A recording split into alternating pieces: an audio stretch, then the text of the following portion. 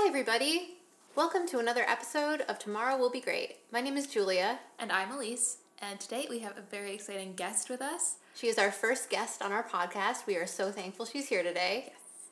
Yes. And today we are talking to G from Malit. Hello.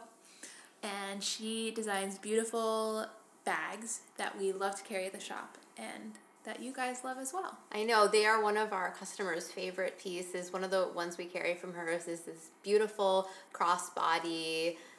You can wear it a couple ways, actually. I shouldn't define it just as a crossbody. You can wear it lots of ways. It's this little bag. It's called the Paper Plane Sack, and we have it in a lot of different fun leathers, and everyone loves it. She just introduced a larger size of it, too, and they're all handmade here in Philadelphia by G. And G is here today to talk about her design process, how she started, and all the fun things included in being a bag maker.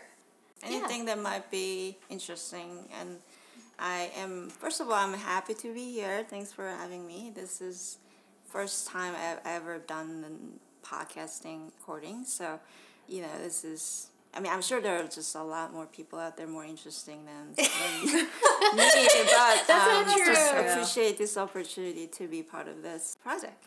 So do you want to start off by telling us a little bit about your line and how you got into doing bags and how maybe it's evolved and what you've been doing? Because you have you call them editions, right? Yes. And so you have a couple of different editions that feature different bags or different takes on bags. Mm-hmm. I think I would like to start by saying that it's been really kind of interesting experience working for myself, creating my own brand, because I think it's just kind of restructured the way I live and the way I view my life as well. They are currently very interconnected, life and work at the moment, and that's kind of what I was looking to have by starting my own brand, because that way, prior to Malit, if I can just kind of give you a little bit of background story of myself, prior to Malit, that I have worked for other corporations and as a designer for a long time, for more than 10 years. Any experience is a good thing, I wouldn't say that it was challenging in many ways, but I think I learned a whole lot about working in the bigger corporation with, align yourself with their goal and collaborating with other people in the team. Were you working with leather bags specifically for your work before, or were you doing other parts of the fashion industry? I think I've been just mainly really working with accessories. Accessories, yeah. I've done handbags, shoes, and some of the men's handbags. No, I shouldn't call it a man's handbag. Man bags.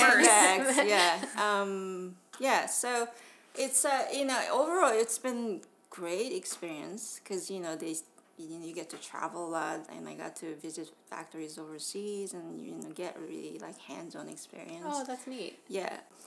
But I also have to mention though, because do you remember the time when people were looking for the eat bag, Yes. Yeah. And also some apparel brands, they would like to cash in, they want to make, let's just say they're struggling with their own business and they wanted to create an accessory line so that they can have successful business.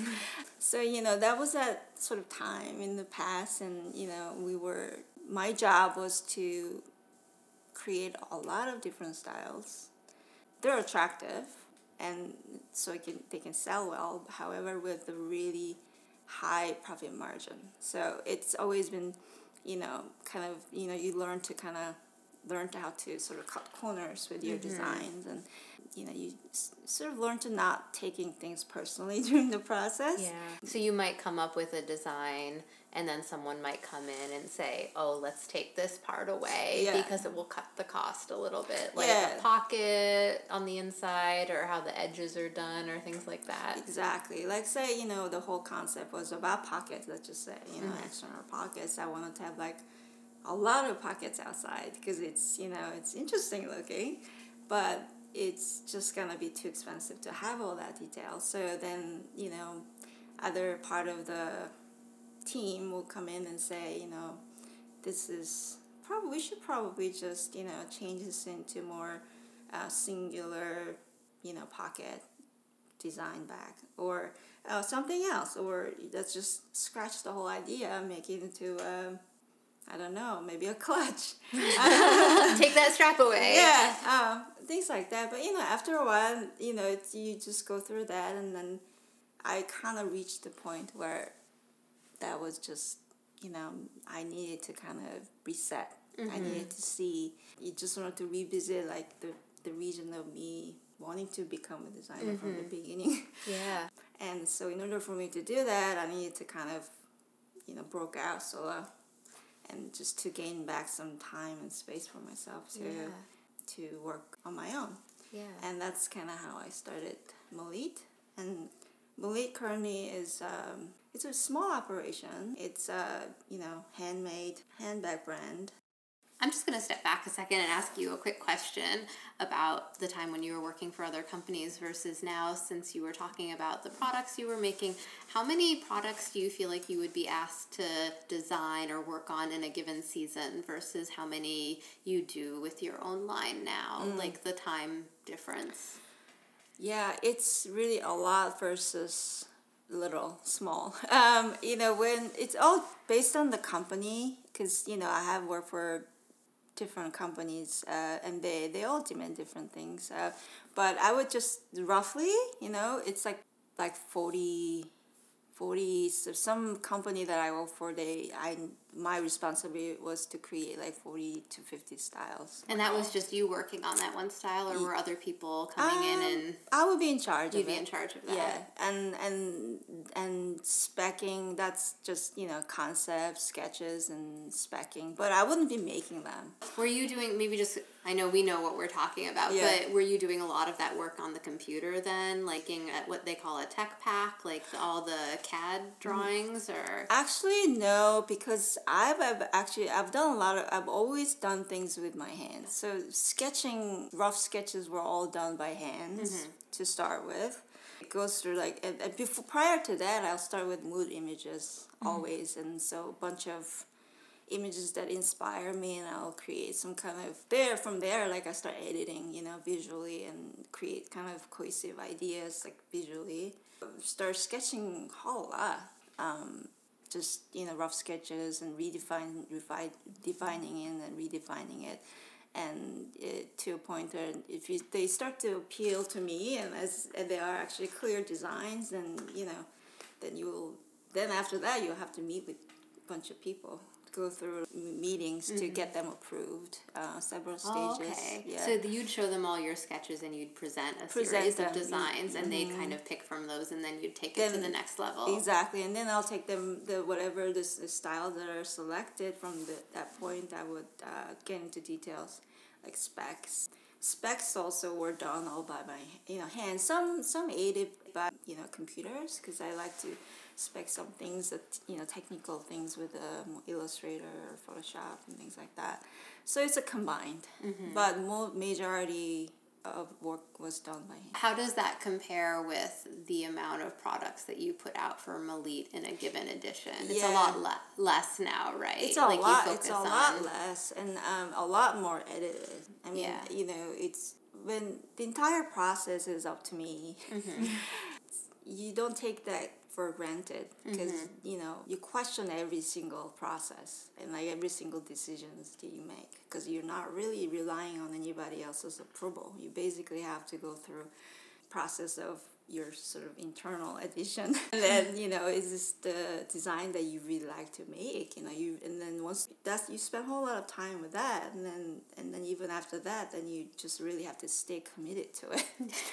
Because as hand making process takes long time, and like anybody, it's a human nature. When hardship comes, when things are hard, then your mind starts to wander, and it's very easy to just kind of drop it and move on to something else. And this is actually one of those things that I want to mention, that doing my own brand taught me a lot about just stay in the course, because only way to know whether this was a good idea or not is to actually get to the finish line. That's a very good point. Because it's like no way of knowing it, and no one else is going to pick it up for you. Like I'm sewing this, hole by hole. Like it takes a long time, and it's almost takes manic level of concentration, and you just have to, kind of stay committed to it. I know for me, when I would go to sew something, I probably wouldn't do as many sketches. I'm more like gonna just go for it, and I would have so many.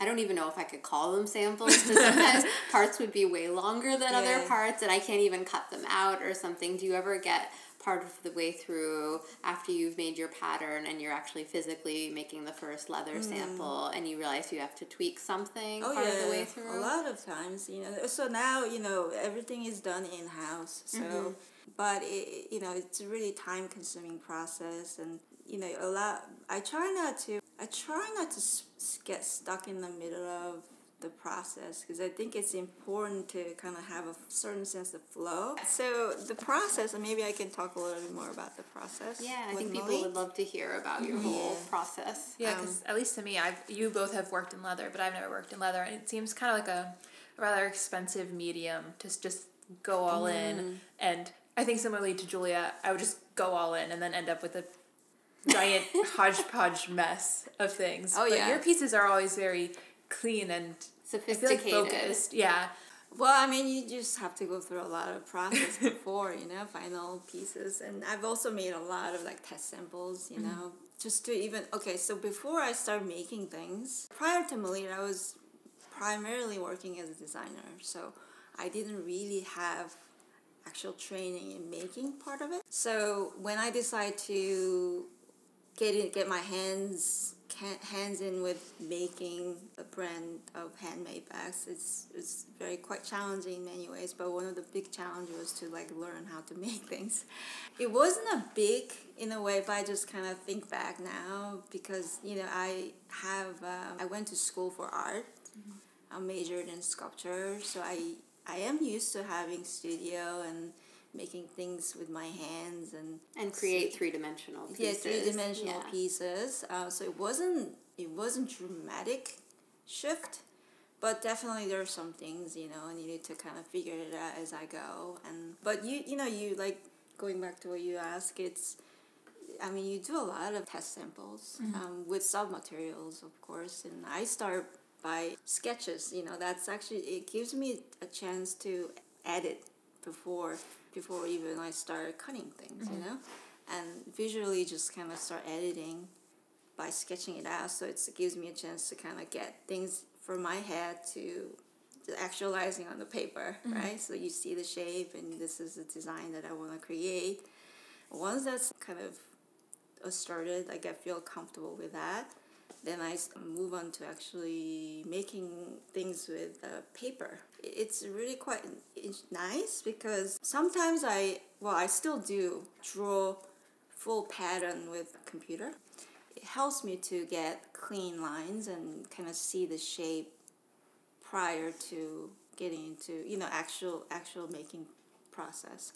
And so I create my own pattern, and then I print them out, cut them out, and doing origami a little bit and making a little paper mock-up. So that gives me an opportunity to see the proportion and shape that if this is the right size. And size is really important for bags, because more than you think, it's people would just turn away from it because this flap is a little bit too long, or gusset is too deep, or I don't like things that are just sticking out too much. And I know, and these days people have so many things they want to put in bags. They have more gadgets and phones, and the phone sizes keep changing. Yeah. And then they want to know if their iPad or their laptop will fit in whatever the thing is. Right. I don't know if you get asked things like that all the time. Because I used to get asked that when I was doing it more all the time. Like, will my 13-inch MacBook from 2008 fit this? And I'm like, I don't even know what size that is anymore. Yeah. No, for sure.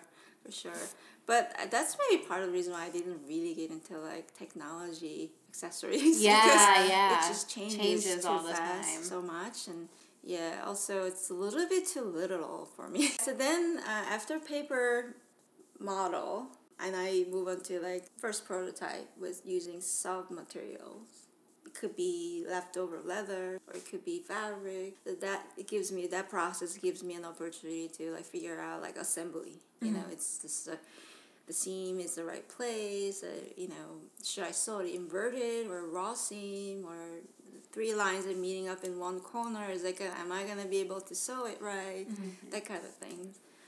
Am I capable of doing it? I know that's one thing for me with leather that came up a lot. Yeah. And when I started working with a factory, they helped me a lot where I needed to split the leather, which means you kind of thin it in certain areas. And I would do what G was talking about, where I would be like, can my 4 pieces of leather come together at this point? Like, can I actually physically even sew it with my hand or with a machine? Yeah. And the leather won't go through the machine and you'll break your needles, and I've done that a million times. Yeah. That's definitely a consideration point when you're making it, I'm sure. Yeah, for sure. The only way to know is actually doing it. Because Yeah. you can't really, the actual pieces, the material, tactile things, you just have to make it to know, unfortunately.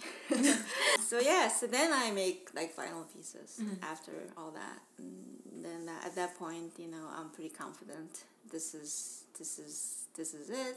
And I spend time like finishing up nicely and edge painting and things like that. Yeah. And you also you carve your own wax and then have it cast hardware for your bags too, which is a really nice touch. I've been enjoying doing that. I don't have jewelry making training. Yeah. But this is one of those things that maybe it's my sculpture background comes in handy here. One of the things that I really do not like, the bags that are out there that are the hardwares, oftentimes they're purchased from the market and they look very disintegrated from the design itself, and it changes the aesthetic of the bag completely. And I just not even one of the reasons why I don't even use zippers nor exposed magnets, because it has a certain sense of it's like it's kind of tacky. I don't know if there's too much hardware happening. I think because for me, I know we think the same way about leather bags. That we don't like a lot of hardware, and the hardware we really want it to be really like special hardware if it's gonna be there. Yeah, that too. But I think there's like sometimes when you see zipper is not a bad thing at all. It's very actually practical, But sometimes when you see these metal pieces that are prefabricated against like surface of leather, or there's certain I get a little bit of, they just don't seem quite fitting in for some reason. It may be just me. It doesn't match. Yeah. It doesn't. Yeah, maybe it's because they're prefabricated that there are like millions of other same looking zippers out there. Maybe. Yeah. But by all means, zippers are not bad. It's really one of the practical thing that has been invented, for humankind, because you can, close things in like this a bit, and it's very fast. Well, that's why I think we love your hidden magnet closures a lot. It's just and it's so easy. Satisfying. It's also the little clunk. Yeah. But it's not like you're gonna scratch, because sometimes when it's I don't know what the name is, the metal ones that have like the little click and it goes into the little divot. Yeah. The little bump out. Yeah. Like you can scratch your own bag just like trying to close it. Or sometimes that gets really hard and then you try and open it. Like I had a bag that I tried to open it and I ripped out the other side of the magnet. Oh. And so then I just because they have those prongs. Yeah, the prongs that are set in like and that. And they go, well, you can't see my fingers everybody right now, but imagine 2 parallel fingers and and then there's a metal prong and they both fold to the center of the magnet. And it's like a stapled, I should have just said. There's essentially like stapled in. Yeah. And I mean, obviously, it was actually my camera case, so it's really inconvenient that my camera case doesn't close anymore. I've been in the market for a new one, but I'm lazy, so I haven't found one. Hint, hint, hint. Yeah, hint, hint. If anyone knows any good camera bags, let me know. Or if you want to design a camera bag. I've been asked to design one before. Really? Yeah, I have designed big. Before. Yeah, it goes into like technical part of the whole thing that you have to come up with the right kind of padding. Yeah. Compartment size has to be pretty precise, but it's hard to know what camera size that you will be needing it for, because there's just so many different varieties. Yeah. And now cameras are getting smaller. Yeah. Because they were getting so big and now everybody's and then like shrinking. Sony. I know, you were... Sony's like, I got Not you. to get on a tangent, but Elise was telling me about a camera. The mirrorless. A really tiny camera where people are professional photographers, but they don't want to use them. But they won't use them, and then they'll try to use them, and people won't take them seriously that they're professional because it looks like a toy camera. Yeah, so it's Sony has a mirrorless. So the cameras are missing a massive component, so they're so small. They're like a point and shoot size with a professional lens on it. So now they look really dweeby because they're small, but they're just as powerful, if not better, than the big cameras. But, you know, I think people are moving to the mirrorless. So, because my issue is that camera bags tend to be really ugly. They're either really ugly or they're really expensive. So that's just something that I've noticed and why I haven't bought it. Because my bag probably broke 3 or 4 years ago. And, I mean, I've dropped my camera in the bag and it's almost fallen out, which would have been terrible because dropping a camera is not good. Right. Again, it's like the technology is changing. So you might design this bag for a normal DSLR and then all of a sudden everyone's camera is a third the size and they don't need to carry this big bulky bag. Yeah. And so then And that's do why with it's it? so hard to be a bag designer for tech stuff. Yeah. I feel like even not tech stuff, because I feel like now people also are carrying external batteries for their phones, so you don't only have to fit the phone, you got to fit the phone, the battery, external battery, the charger, the wallet, We just keys. carry a lot of stuff these days. But what would you rather want to carry a backpack for? No, I think, well, for a camera bag, I normally would have a backpack with me already, so I couldn't do 2 backpacks. No, you could wear another one in the front. Yeah, I know. You don't carry quite as many bags Not as you used to. anymore. At least you used to have like 20 bags on you. I know. I like and a bag downsized. in each hand. Yeah. We are segueing a little bit, but this just goes into a little bit, like, I know for us too, like, people will ask us, even for bags we make, for bags that we're carrying from other people, they always want to know about, can I fit Stuff. X inside? Yeah. So, unlike a piece of clothing where people aren't concerned about it fitting an external item into their clothing. Yeah. That sounds weird, baby, but... I mean, like, I guess other than a phone, people aren't really storing much. I mean, like, women who tend to then carry bags, which is a thing. I don't know if it's good or bad. You mean like women carry Carrying more purses? So, like, it men matters have big less. pockets. Yeah.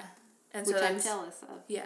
Okay. So Do that's you a different think that tangent. women's clothing don't have enough pockets? I think that the pockets aren't deep enough a lot of the time. Yeah. I mean, our designers, I think, here are pretty good about making more functional pockets, but whenever I've gone shopping, I feel like if you went to J. Crew and tried on jeans or something, I feel like the pockets, like, go halfway up your hand or something. And it's because it's supposed to be more flattering, so you show more of your curves or whatever. Or on the front so you don't get all lumpy. This is interesting because I've been thinking a lot about unisex bags. Like, what does that mean, right? Yeah. Because, like, this expectation that people have from how women should look. Mm-hmm. Like, going back to the pocket size. Because it seems a little silly to not to put a deep pocket because it will make your hip bigger. Yeah, but that's what happens all the time. I feel like I saw someone recently who was saying that they didn't want to put a pocket in a jersey seam dress or something because they thought it would make the hip look bigger. Well, it's also, I feel like that's not really functional because if you put a phone in it, then your dress like drops down on the side. inches. But I just think people are very cognizant. Yeah. The way that society has been rolling is people were defined by what they wear a lot of times. You know, like, you're a woman, so you wear this. Yeah. Men, you wear more pants and suits, and that's no longer the case anymore, you know? Because I feel like this is a totally off topic from what we were talking about before, but I just think it's interesting because, you know, like, more open you are, like, you will have, I think it's just the way the future is, like, everything will blend a little bit more. We've had a guy come in and try on the paper plane bag. Actually, I've sold a couple to guys. Because it's practical. It's practical and it's versatile, and I don't see it being a certain... And not to throw my one person or wonderful another. brother under the bus, but he loses stuff all the time. Like, if he just had a bag or something, he probably wouldn't lose his keys. He's probably lost his key 3 or 4 times. And so, love you, Adam. But maybe that's a good direction to move in, is that just because he's a dude doesn't mean he should keep losing his keys because they fall out of his pocket. I don't Yeah, think. my husband does that too. Yeah. I just lost my keys this Oh, you morning. did? They were in the couch. Like, they record. fell down under a cushion. And I blame Jesse. He's like, it's your fault. Isn't Yeah. that funny though? Like, why don't they wear bags? Is that like No, I don't know. Jesse just has such big pockets in his Yeah. coat, and his pants pockets, they like go down Go to down his knee forever. almost, I feel Yeah. like. And I'm like, I can't. I know. What is how this goes to here? Yeah. And like now I have like a giant phone. So I know, it really and the doesn't phones fit are in. getting bigger. So Yeah. we used to have like the Nokia phones or whatever, the brick The phones. little flip- oh, See, those could the fit little in flip pockets, phone, yeah. or the Motorola Razr flip phone. It's so interesting, like the way we're talking about like how to carry things. You know? Yeah, that's an The interesting. body point. is just it's the inspiration for all this. Like like you think about it's everything is here. Like your hands. Like how do you put where you put your things, and then where do you when you go, and I wanted to design bags that can be worn really close to the body, because so that way your hands are more free. Yeah. And if I can talk a little bit about the naming process Yeah. for the brands and the editions. Yeah, Like for what- those that maybe those who have been or haven't been on G's website, you'll notice that she does all of her bags in editions, and she'll name them too, and name each of the edition bags. and the Name bag. the edition and Yeah. the bags. Yeah. Yeah. So now she can talk a little bit about that. Yeah. So I decided to do editions instead of collection for specific so they are not seasonal. That way I can editions are driven by concept. Each edition will have name associated with the concept. The way that I do it is to I usually start with like visual images, but Enzo, for instance, when I was working for that to create that edition, I was looking at a lot of images, dancers' images. Pina Bausch, I don't know if you're familiar with her work. She's a modern dancer, and just beautiful pieces. And the way she moves her body and the way she creates the line within the space is just very inspiring. So I was, looking at all those pictures from her performance and stage, the dance pieces that she created. They looked just so free. Their hands the limbs are so liberated from their body, and they're heavily trained, of course. The body is complete control. The way that they can move their arms and legs in a certain way without any restrictions, it just kind of got me thinking about the way to design the bags that are not restricting to wear and go around. And Enzo is in Japanese. It's actually brush stroke circle drawn at once without interruption. It represents the importance of being in the moment. I don't know if it all makes sense to you, but this is kind of how everything kind of evolved and come together, and Paper Plane was actualized based on that concept. Based on that idea. Yeah. Just being able to move freely and be in the moment. Yeah. And not worry about your back knocking over something. Losing things. Yeah, I know. I mean, that's how I have 2 of G's bags, and that's how I feel in the moment. Like I don't have to worry about anything, because everything is right there in the center wherever I'm wearing it, and I can have 2 hands free to do whatever I want. So I can definitely feel that coming through for sure. Yeah, I'm hoping they're like memorable, the names, and they're iconic, and maybe it has some texture and visual as well, so that it would stick with you. Yeah, and I know you share sometimes some of that inspiration imagery on Instagram. Yeah. Kind of, I think I've seen some of dancers before, and maybe it was her or some other people too, or some things like that. Yeah. Martha Graham is another dancer that I was her pictures are everywhere, and it's just really inspiring person. She said something really interesting, if I can remember this correctly. Said that dancers wear their body as a garment. And, it's their first garment, and it will be also the last garment to wear. I thought that was really interesting. Yeah, that's really pretty. But sad, but pretty. Yeah. That is, because it's a tool. Like your body is a tool. Yeah. Everyone's body, regardless if you're an artist or designer or maker. I think it's also good to remember then to take good care of your body, which I think when you work hard or something, it's hard to... Yeah, but it sort of extends the idea of like designing, like for clothing, for instance. It's kind of, there's something interesting about that. it's you're designing to sort of protect your body, and I don't know, I think it's not so much about status, what you wear, like brand or name of brand, that it has certainly it has that power. Clothing definitely have that power to give you that status, instant status. But like if you can wear your body as a garment, you don't need that status, right? Yeah, exactly. You can kind of just wear what makes you most comfortable and not worry about how anyone else perceives you or anything like that. And I can relate that to for making handbags, because it has to be stay on your body. Bags are it's extension of you.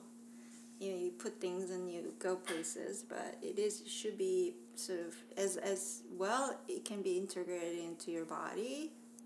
Eventually, I think I would consider that as a good design. Mm-hmm. So I'm working on that. There are ways things to improve. Do you dance at all? Too, I don't. Or do anything like that? I just like looking at them. Yeah. They're very just inspiring, and the line they create with their body is just incredible. I do a lot of yoga, so I mean they're not, in my mind, they're a little bit related. Yeah. Because you make shapes with your body, and you train yourself to, like, you practice. I shouldn't use the word train, but in yoga, it's you practice every day to create this better shape, and you sort of learn to kind of fit yourself into that shape, and the more you do it, you get close. What else? Do you want to talk about leather? Yeah, we can talk about leather. Were you sure that when you started and you were like, I'm going to do my own line now, did you know right away leather was going to be the material you wanted to work with? Or were you working with trying a few different ones? I knew I was comfortable with the leather the most. I was focusing on leather. Yeah. From the beginning, well, which leather, I wasn't clear about that. Yeah. In the beginning, first, I did some trial, styles with very first bag that I designed. I actually started with a factory overseas, because I went there. I took that route because that was the way that I know the most, because that's where all my training was, and so I took that route. But the result wasn't really what I was looking for. So I quickly decided that I'm just gonna change from here and pivot. Yeah. What was that initial design more like? Was it in a very different direction? It was more complicated design. Was it like the one that was the structured bag with a soft bag inside? Yeah. Yeah, it's called deposit satchel. Those are pretty. People still reach out for that and asking if I have them available, and some people ask me if I can make that in vegetarian leather. So that's actually, I've been asked by a couple of people, and there I am, like, sitting down and trying to explain why I can't really, and that's quite complicated to explain. I'm sorry, what was your question again? Oh, it was just how you picked leather rather than canvas or wax canvas or nylon. I don't know, other things bags can be made out of. Yeah, so leather, it's a natural material. Regardless, you could go with chrome tan leather, or you could go with vegetarian leather, which you have experience with working with vegetarian leather mostly, right? I've done both. Yeah, a bit. If I start again, I'd rather have a little bit more veg tan, just because I think the more stiffness there is, the lighter the bag can be, because then the leather doesn't have to be as thick. I think I've talked to you about this before. Like, there's one wallet we make or some things where, actually, Elise and I were having this discussion yesterday about how when I did a few trade shows with my bags, people would come up a lot because I was lining them and I was using a chrome tan leather. Everyone was saying they were very heavy, but what it had chrome tan versus veg tan? It had Elise just asked. Chrome tan is a tanning process. It uses a lot of chemical, and what happens with that leather, chrome tannage, is it makes the leather very supple. It gets softer, like drapey, and some are very, very smooth. Or you've also seen a lot of like embossed leather, like exotic imitations. It's very heavily covered. The surface is no longer natural. So that provides protection from scratch or, weather. Yeah. Yeah. But it is considered to be very, very bad for environment. I'm not gonna say chrome tan is like all bad because it gives you, it creates different kind of hand feel. Mm-hmm. Versus veg tan is tan by the ingredients from nature. Some are bark, some are chestnut, all those things that you can find from nature, and so it is more organic, and surface is not as protected as much as chrome tan. It's naked surface, so it scratches easily. Mm-hmm. It's sensitive to sun and light, but it has a beautiful hand feel. It ages in time, just like our skin. It's just it's beautiful. It also has a like you were saying earlier about this self-structured. Yeah. It is self-structured, so you don't need to have when you assemble bags, you don't need to try to structure the leather by putting in under layers, a lot of backing materials underneath. Yeah, for those who don't know, if you have a super soft, supple bag, a lot of the times there's going to be, I guess I'll just call it interfacing of some kind, where there's other things in between the lining or the leather, and it's usually some kind of artificial material, like, I don't know what that stuff is called. I have something very specific in my mind right now. It's not felt. It's like thinner than felt, and it's kind of transparent. Or I don't know. Is it interfacing? It's just interfacing. Is it just interfacing? It's okay, like thicker, but it's like a thicker, feltier interfacing. Yeah. So is veg tan inherently stiff? It is stiff. Mm-hmm. It comes with that's kind of a good quality and bad quality. Mm-hmm. Yeah, exactly. If you work around it, like you could create a pretty interesting structured bag. Mm-hmm. So that's why you see a lot of veg tan leather bags are quite more structured. Out there. You also have the opportunity. I know you started doing this recently. Is you can wet mold vegetable tan leather, which is if you have a form. It could be a wooden form or a plastic mold. You can soak the leather and drape it on top of that form and let it sit and harden, and it will harden in that shape. Yes. Leather becomes almost like a fabric. It's really interesting when you wet the leather, it becomes really, really soft. It absorbs water like sponge, and at that point it's like really fluid. And you can definitely mold the leather. You can wet it and mold into a shape that you want, and it hardens as it dries, so it keeps the shape by itself pretty much. And it's so beautiful. The veg tan leather is it takes a lot of water to tan, like a lot more than you think. Less chemical, but a lot more water. So you just kind of have to pick and choose. Yeah.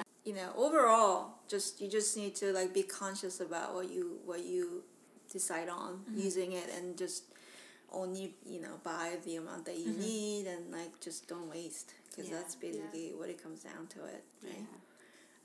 Yes, and so there's different leathers you can work with, and each has its pros and cons. I know for me, when I forget what leather it was, but I wanted to work with a lot of creams and white leathers, and you run into this thing, if the leather isn't chrome, people get upset if it gets water on it really easily and it leaves a mark. So it's like, sometimes I think consumers want vegetable tan leather that will maybe go back into the environment more easily, but they also they want it to be this pristine, almost plastic covered leather that will never have anything happen to it. So I think the leather, choosing a byproduct leather is important.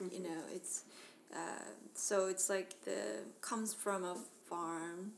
The animals are bred to be used for something else, and then they die, and then that becomes leather. Then you make that into a bag, and getting into the cycle. That's kind of the key, I think, in the end. And it's a big, like I said, sustainability. It's a big idea. There's many different ways to approach it, and choosing right material for your work it's not easy. No. There's many different factors to consider. Tan mostly, I think it's because it gives me a flexibility of that molding, or I haven't done it yet, but carving, it's creatively very interesting to me, and also it feels like it's more natural, meaning that it tans and it scratches as you wear it, and I think it sort of fits into our life cycle better than chrome, and where the surface that it never changes. Yeah. That doesn't seem like it's a natural fit. Another thing I like is you can eliminate structures that goes under the bag to create the shape by using chrome tan leather, because that's actually, that itself is a lot of waste as well. Yeah. So, and it also makes the bag lighter. Yeah, without all that Yeah, because lining. your leather ended up having to be really thick. Yeah, my leather I had to keep it really thick in order to have any structure. Yeah. So that's why we've been like... Because Julia did not want a slouchy bag. Yeah. I didn't, but they still end up being slouchy a little bit anyway. But it worked fine for smaller things, I think. But I think for like the wallets and stuff. Yeah. But yeah, the bags, I mean, they are a bit heavy. Yeah, I'd be interested in if you did them now in veg tan. Yeah. We'll see what happens. Yeah. But drapey bags, I've always wanted to do more drapey bags myself, but it's just kind of at the moment, because I've decided to stay with the vegetarian leather, it's really kind of impossible to do it. What else do you want to... Oh, what I was going to ask you is, do you want to talk about the machines you use a little bit? Machines, for sewing, and like you do hand sewing, and then you use some industrial sewing machines. I don't know what kind of industrial you use, like a post or a flatbed. Yeah, I use two machines. One is flatbed, the other one is cylinder. Could you explain what the difference between those two things are? Because I don't think, because leather is very specific, especially a bag, because you have to like get in corners. It's the corner thing, really. It's three-dimensional. There's a cylinder machine, there's a post machine. That's like, it comes with a really, really long post that you can sew things three-dimensionally on the base of the bag, or you can kind of flip your bag upside down, and then you can sew it through the post, on top of the post. I don't have, working with machines are interesting because they are designed for specific things. But it's not too clear in the beginning what part of your design bag should be used with what machine that you should be using for. And only way to know is when you actually have pieces cut and you start sewing it, you have to kind of try to think about things like three-dimensionally. For me, like I do a lot of like flat things on the flat. It's pretty literal, but it's like pockets, something that you can put on the top of the table and then sew it through. Gives you an idea. It's pretty, like two pieces together, sandwiched on top of each other, and you can sew it through. And the cylinder machine that I have is for corners of the bag, that to say if I wanted to make bucket bag, for instance, and you have the base that is round, and you have the side pieces that are folded up, and it would be a flat piece, right? So you would have to seam those things together, and you need a machine to do that, right? So that's the kind of the cylinder you can use to do. But certain things that I don't have machine for, and I try not to design things that I can't really make. I know, that's the thing about leather. It's a limiting material in that you can only make as many things with it as you have the machines for.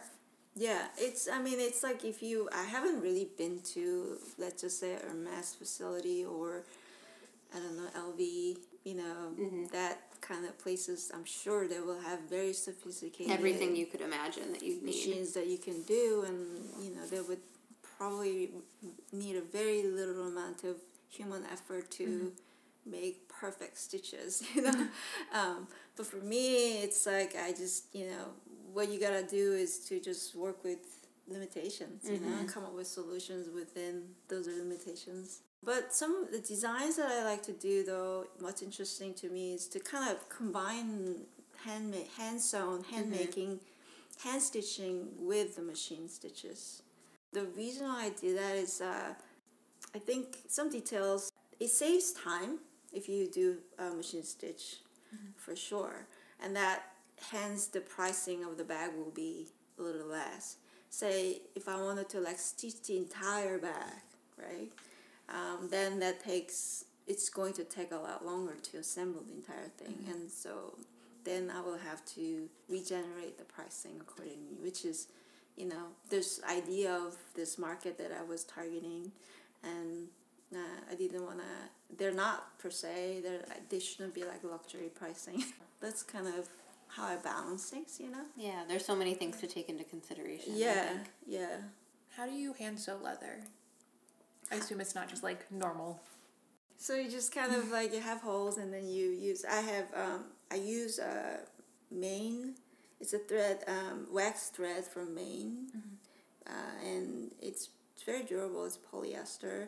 And so you have hand needles and just do it, I don't know, like just through like pre-punched holes. Yeah, pre-punched holes, and you just do one at a time. That takes sounds like it's a lot of work, and it takes a long time. Yeah, it does. But after a while, you just kind of get into the rhythm, and it could be actually meditative too. Yeah, I find hand stitching to be that way. Yeah. You don't? No. Oh, I think maybe I could see leather being more, because it can be a little more precise. The fabric's so wiggly that it's not as satisfying if you pre-punch your holes. Yeah. So there's a lot of ways to punch your holes. You can use an awl. They sell these little like multi-prong punches, so the holes are evenly spaced, and you can do that. Or I guess if you have a die that's cutting your leather, maybe your die is cutting out the holes too, or if you're using a laser cutter, it can cut out the holes. So there's a lot of ways to cut leather. Yeah.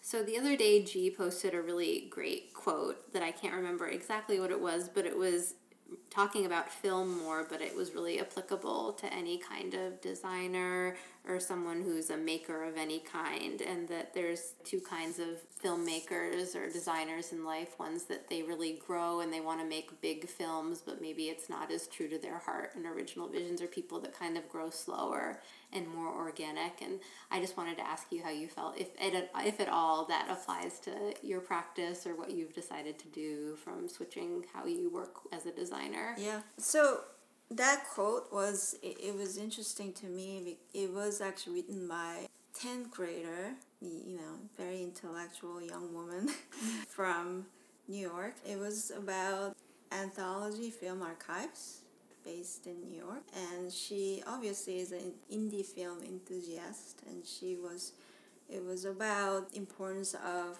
keeping indie film alive, keep on providing the platform for them to be able to showcase their films and stay connected with the audience that way.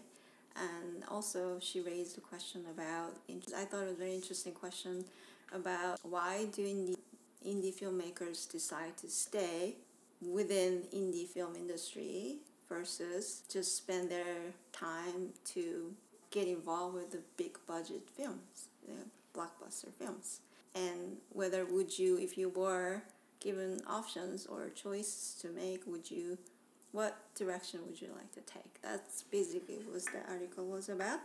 And it got me thinking about us, like me, just having my own brand, doing something, trying to create this indie brand and working on it for the last 5 years. And at times, it's challenging in many ways, financially keep it afloat, and definitely comes across, many times like, maybe it's time to stop and move back into corporation, maybe why not? Is it something what's there left for me to keep on doing it? It's something that definitely, honestly speaking, it's something that comes across my mind a lot. I think, as it makes me stay and continue to do what I do is I think it's the idea that it's a creative freedom that I gain, by doing something close to what I believe in and approach it with the way that I think is the right way to do it. And also, I don't know how many chances that I would get in terms of like be able to maybe perhaps push the boundaries of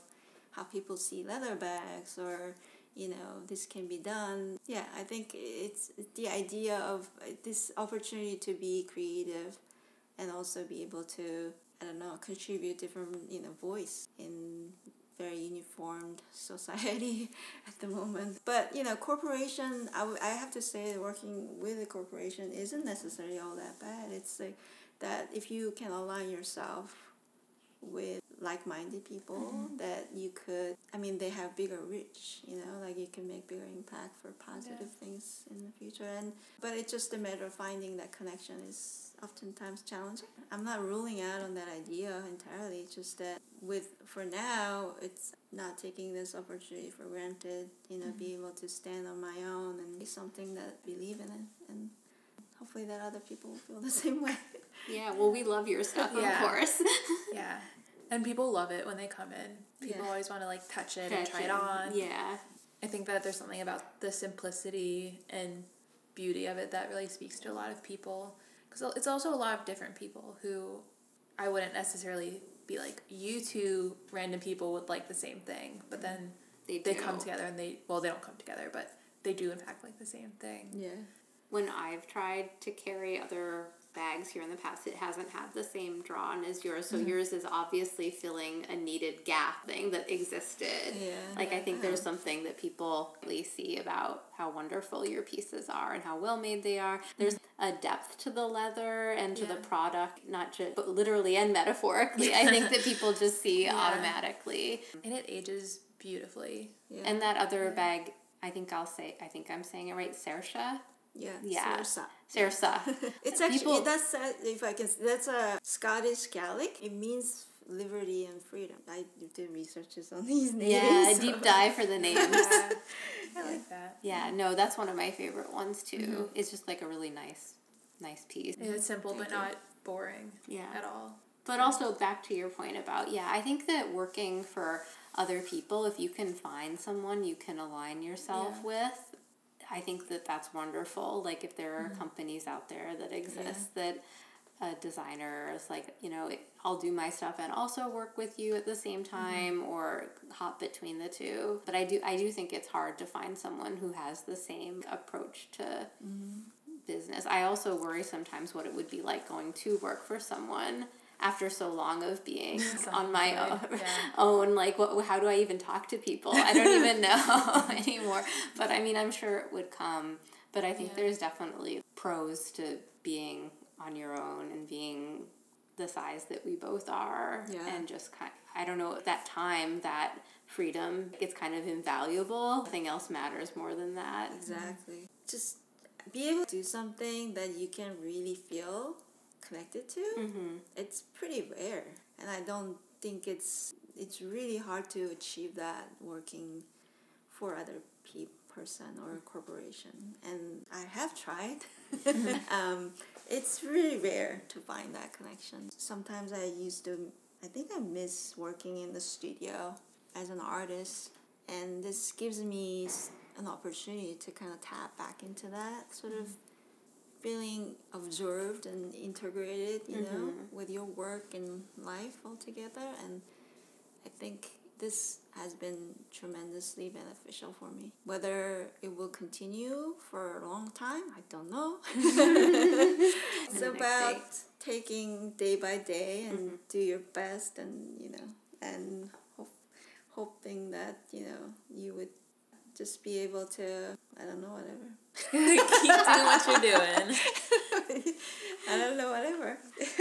Do you feel like being in Philadelphia, because I know you were in New York for a little bit too, right? Yeah. What is it like being a creative person in the two different cities? I know that we're close to each other, but do you feel like you're more creatively, like, is there more access to you in Philadelphia? Because I've felt that way, but I'm coming from Boston, which is different from New York, of course. But how does that?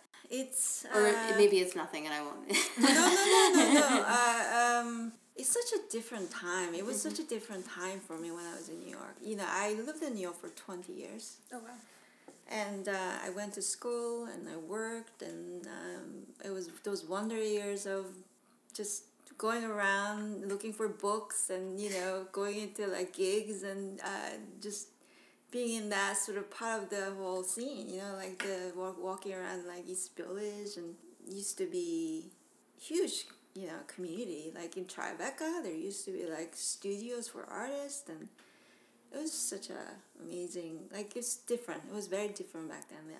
I was there like through the 90s, so it's comparing to that time now. It's quite commercialized, every single corner in New York, and so it's hard to compare, that time, the experience that I had, and also where I was as a person, and now, if I go back to visit New York now, I feel very different about it.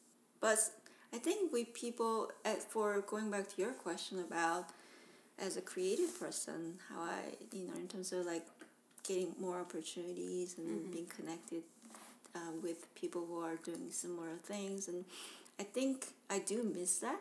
In New York, I think there's a lot more people. There's a lot more. I mean, people always say New York is full of dreamers. They all come to New York to have this opportunity. You run into famous person so easy. Like you would just go into this cafe and then sitting having coffee, and then so and so walks in, and it's just like that. Is really easy. To answer your question, I think I'm just in a very different place as a person. So I do miss that time that I used to have in New York, which is a long time ago now. Philly, though, it has this community evolving. It almost reminds me of that time when back in the days in Williamsburg in New York, that Williamsburg was not like what it is now at all. It was just rough all around. There was only one restaurant when I was going out there, taking L train. It just, it's going into a whole new world, and it was very open. I was very excited to go there because it was spacious, a lot of open spaces, and still a lot of artist studios, and apartments were cheaper back then comparing to like finding one in Manhattan. So it's just a different time, I think, But just to complete what I was saying, that Philly has evolved a lot, and it reminds me of that time back in Williamsburg, 20 years ago. Is that okay? Yeah, no, that's fine. But it's really cool, How do you feel? How do you feel about Philadelphia? I feel like Elise has lived around here most of her life. Yeah. So she has a better perspective of all of Philadelphia than I do. I've only been coming here really for the past 10 years, 10 to 12 years since I met my husband. I'm from Boston. I think I said that in another episode, but I came here 3.5 years ago. But Elise probably has a better... I guess, I didn't grow up in the city. I grew up literally less than a mile from the city limits. But it's closer than me. Yeah. Yeah, I guess when my family would come into the city, we mostly went to Chinatown or the art museum. We went to do things, so I don't really know. Event things rather than we're visiting this neighborhood or walking around. Yeah. Even so I went to Temple, which is in North Philadelphia. Even just in the time that I had been there, just so much had changed. And also I went to Tyler, which is the art school at Temple, and that had moved from the suburbs into the Temple's main campus. And so even that, it all seems different. A lot of Philadelphia is gentrifying, which is a whole other topic. But I feel like people are now appreciating Philly more. For Philly. Yeah. Because, my mom grew up outside of Philadelphia as well, and she went to university in Philadelphia. And she always loved Philly, even when it was the time when it was the punchline for most every joke. I think it's cool, and there seems to be a lot of creative people in Philly, and it might be because New York is so expensive that it's kind of cost prohibitive. A lot of my friends that I went to school with, they're still here. They might not be full-time artists, but they're still working. They still have jobs. They're teaching art. It seems like there's a community that's interested in the arts here. Yeah. I know. I feel like it's so much different. I never lived in New York, but to me, Philly is so much more creatively open than Boston was. I don't think that I would have met so many people the way I have here, just different people who are interested in the store or what we're doing. People wouldn't approach you in the same way they would with Boston. You wouldn't just start talking to people. And I bet Philly is a little more like New York in that way. And you were describing in the 90s where just artists and everything was more affordable and people were really connected and talking and you just see people. Yeah. I feel like Philly feels like a very stark comparison to Boston where no one talks to anybody. They won't even say hi to you. I don't know. It's such a different place. Yeah. Love Boston, but, they are not the city of brotherly love. Yeah, no, they're not.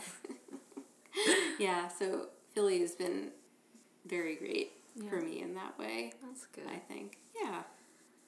ask you a question? Yeah. So, do you miss designing bags at all? That's a good question. I miss sewing, and I was thinking about it. I realized I think I enjoy the sewing more than I enjoy the designing, which is funny, probably. I bet people You'd think... be like a production... Like, I'd rather be a production artist or... Yeah, like, I'd rather... Like, I enjoy the... I actually realized I like sewing clothing more than I like sewing bags. I think I was feeling so much material. Like, I could have gotten, like, a couple more machines. Like, I never had a cylinder machine. I could have done that. But I think I didn't have, like, like, I hadn't traveled probably as much as you had, and I didn't know where to get leather as much, so I felt like I was... And the internet wasn't as... It didn't have as much depth as it does now. Like, so I couldn't just Google vegetable tan leather and find, like, 20 options of vendors who could source it for me. And so I was kind of stuck using this leather for a long time, and I think I felt really limited. But I think... I don't know. I'm just worried that if I went to start designing again, it would... There's just been so much visual data now that's generated, like, online and through buying. I'd be so worried, like, did I see that somewhere else? Like, I'd be worried that I would be replicating something I already saw by accident. Yeah. Not even intending to. But I do miss, like, I love sewing. It's so strange. I just really like sewing. But if I had a splitter, a skiver, if I had the whole... If you had a factory. If I had a whole little factory, I think I would get into it. But cutting leather when I was doing it was just awful. I hated it. Yeah, it's hard. Cutting a curve. So were you cutting it with rotary knives? Yeah, I was using a rotary cutter. You're really didn't have hand dyes. cutting. Yeah. Oh, I hate it. like how can you get enough pressure to cut that's that how I stuff cut so my thick? finger. Yeah, and really I had to get stitches with my rotary cutter. Yeah. For a few last questions that we have, we're just wondering what kind of things are you working on over the next year, or projects you've been dreaming about working on, or just something exciting happening for Molit? Just started working on new bags. That's exciting. You know, it's interesting because how I switch things visually. I was working to create really organic shapes prior to this new edition. Now I'm really looking into something a little more boxy. That's, you know, different thing. And I just finished making hardware piece for attachment for handle. I've been carving wax in the studio for last couple of days to get this little tiny piece sculpted. With the holiday season though, it's a bit of a pause right now because a lot of vendors are closing out, so I will have to probably wait to ship that one out to get into work. I don't know. I mean, I think I don't honestly have like a full year planned made yet. I would like to see how this bag goes. I would love to do another photo shoot maybe because I do quite enjoy doing that, and it's a lot of work for one man operation to get to the place to, you know, have all the samples ready and model, and you know how it goes. But it is quite creative. In the end, it's rewarding to see your pieces being photographed in the environment that you want to see, and I've gotten good feedback from people that I think people do enjoy seeing. Oh yeah. Photos. They're beautiful. Oh yeah, Thank you. I know. I love the most recent one on the beach. Yeah. Oh, thank you. Yeah, I have to give a lot of credit to my photographer. I don't know if he will be listening to this ever, but very, very talented person. You know, it's like the only chance maybe that I can collaborate with the professional person. So that's really exciting for me. And continuing that, I would love to do some collaborations maybe next year. Maybe develop something like I tapped into a little bit earlier about creating unisex pieces that could be it could be for everybody for any time. That's exciting to me, and just kind of explore that boundaries, what can come out, what I know already, and that's exciting to look forward to. But that's as far as I can think of, really. I don't know, maybe, one thing that I'm just going to throw it out, it would be really interesting to do kind of like a collaborative performance or something, like an accessory brand, one apparel brand, and maybe a musician or or dancers. It would be like it's like a mini runway, but it's like it's not a runway. Like typical runway would be a piece that people, or it's orchestrated in a way that it's almost like it has a storyline based, like a little theatrical. Yeah. That would be really interesting. Yeah. I love that. That sounds wonderful. I support that too. I know the day after I saw this, even though apparently I was a month behind the times or whenever from when it came out, what was the brand? With the dancers? Oh. And the beautiful pleated dress. Was it Issei? I don't remember. It was during Paris Fashion Week. Did you see that one? The one they dropped like the dresses from the ceiling in like these hula hoops in essence, and they fell down onto the models. It's just incredible. Yeah. I don't know how that person came out with that. Like, or how they got the model. Everything was so coordinated. The girl was spinning on like one shoe, but she was being lifted at the same time. I forget, but yeah, we'll put in the show notes when we remember. Because you should all go watch this because it's beautiful. Yeah, it's really beautiful. Yeah. Because that was an interesting way that it was more the clothing interacting with the body and the human form versus just being worn statically. That's interesting to me. Yeah, something like that. I know. I always used to love going to dance performances growing up. If it was, I don't know, my friend is a dance instructor and I would go to her things or things she was going to or something like that. It's just very calming for me to watch dancers. Yeah. Yeah. And just discipline that they had to endure. I mean, you just have to respect to be able to like create that kind of like line of body in the space. It takes all this. And I appreciate tuning in if you are listening. And it's everything is there's a reason for everything, and be able to being in Philly and be able to run into Julia at the store. It was just actually by a chance that I walked in to the store. She was here and I was wearing one of my bag, and that's kind of how we started talking. And I didn't know that. Yeah. You didn't know that? Yeah. I realized I have no idea how you guys met. Yeah. Well, we have a mutual friend, but that's not how we met initially. Yeah, G came in and she was dressed really awesome. Probably a really cool coat like you had on today. Yeah. And then she had the black bag on. Yeah. And I was like, that makes so much sense. Like, she has both of her arms free. She can just have her wallet and phone in there. Yeah. And first I thought I just wanted one. Yeah. But then she said she made them and I was, well. Yeah, well, thank you. I think it's just like that kind of like encounter is hard to have more nowadays, and I miss that. Yeah, I know. That's going back to what you asked me about what I miss about New York. I miss that kind of like encounters, and you just meet people that way so many times, Yeah. But nowadays, it's a whole nother story. Everything is behind the screen. Yeah. Through the screen. Off the screen. You're right. Even if we're talking in person, we both have our phones up or something like that. Which, I really do not have my phone out when I actually go out and meet with people. Me neither. I try to put it away. Because it's like, why not? This is like such a great opportunity to have conversation with someone like one-to-one, like face-to-face. How often do you get that anymore? Yeah, I know. I mean, call me romantic. That's old-fashioned. You're so old-fashioned. You want to talk to people. That's kind of how I like to do things, Yeah. Oh, I guess maybe one last question I have is, do you, for the customers who find you online, or maybe, I think you have done a few in-person events, like at Field and Supply, I think you've done that. Yeah. Do you have people that come back to you, like, a few times when I really like my bag, I'd like another one in another color? Yep. Or do you get a lot of new people, or is it more just new person every time? It's both. It's both. Yeah. I actually have, thankfully, they do return, which is, not like returning the bags, but they come back, which is, I should thank you for that.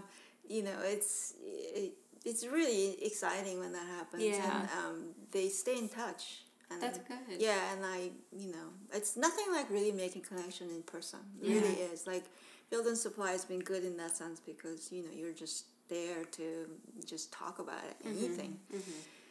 I remember having this conversation about this group of women came into the booth, or table, up to the table, and they were talking about how they like seeing my hair.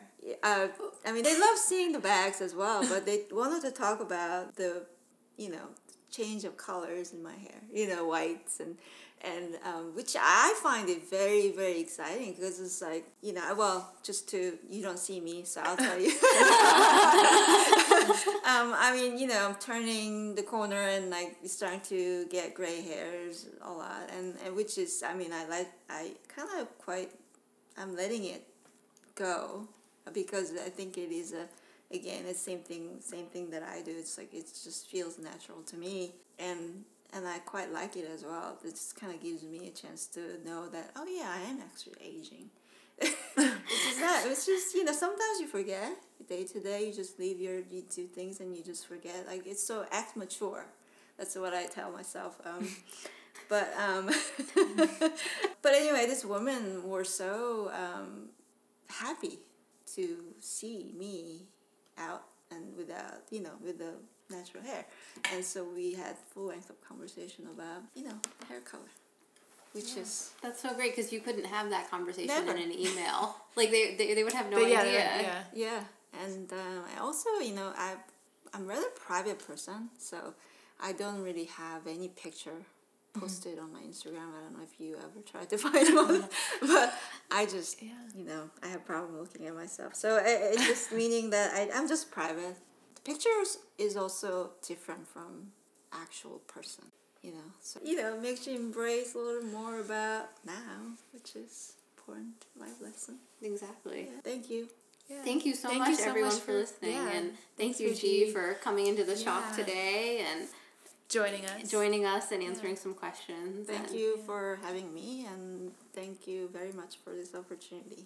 Ji, where can people find you on Instagram and on your website? My website is www.molitdesign.com, and social media, Instagram. I only have one social media, which is Instagram. That is Molit_studio. Great. We'll add links to that in the show notes too, so you can find it. Yes, don't forget to rate and review and subscribe. And you can find us at Ren_. No. What's our Instagram? Well, that's the shop. The shop. You can find the shop at Ren_. Or you can find the podcast at tomorrowwillbegreat_. We have all the names. Yeah, with all the underscores. Because other people take the names, so whatevs. But ours are active. So, follow us, like us, tell your friends, review us, all that good stuff. And have a Happy New Year. Yeah, Happy New Year. Happy New Year. Bye. Bye.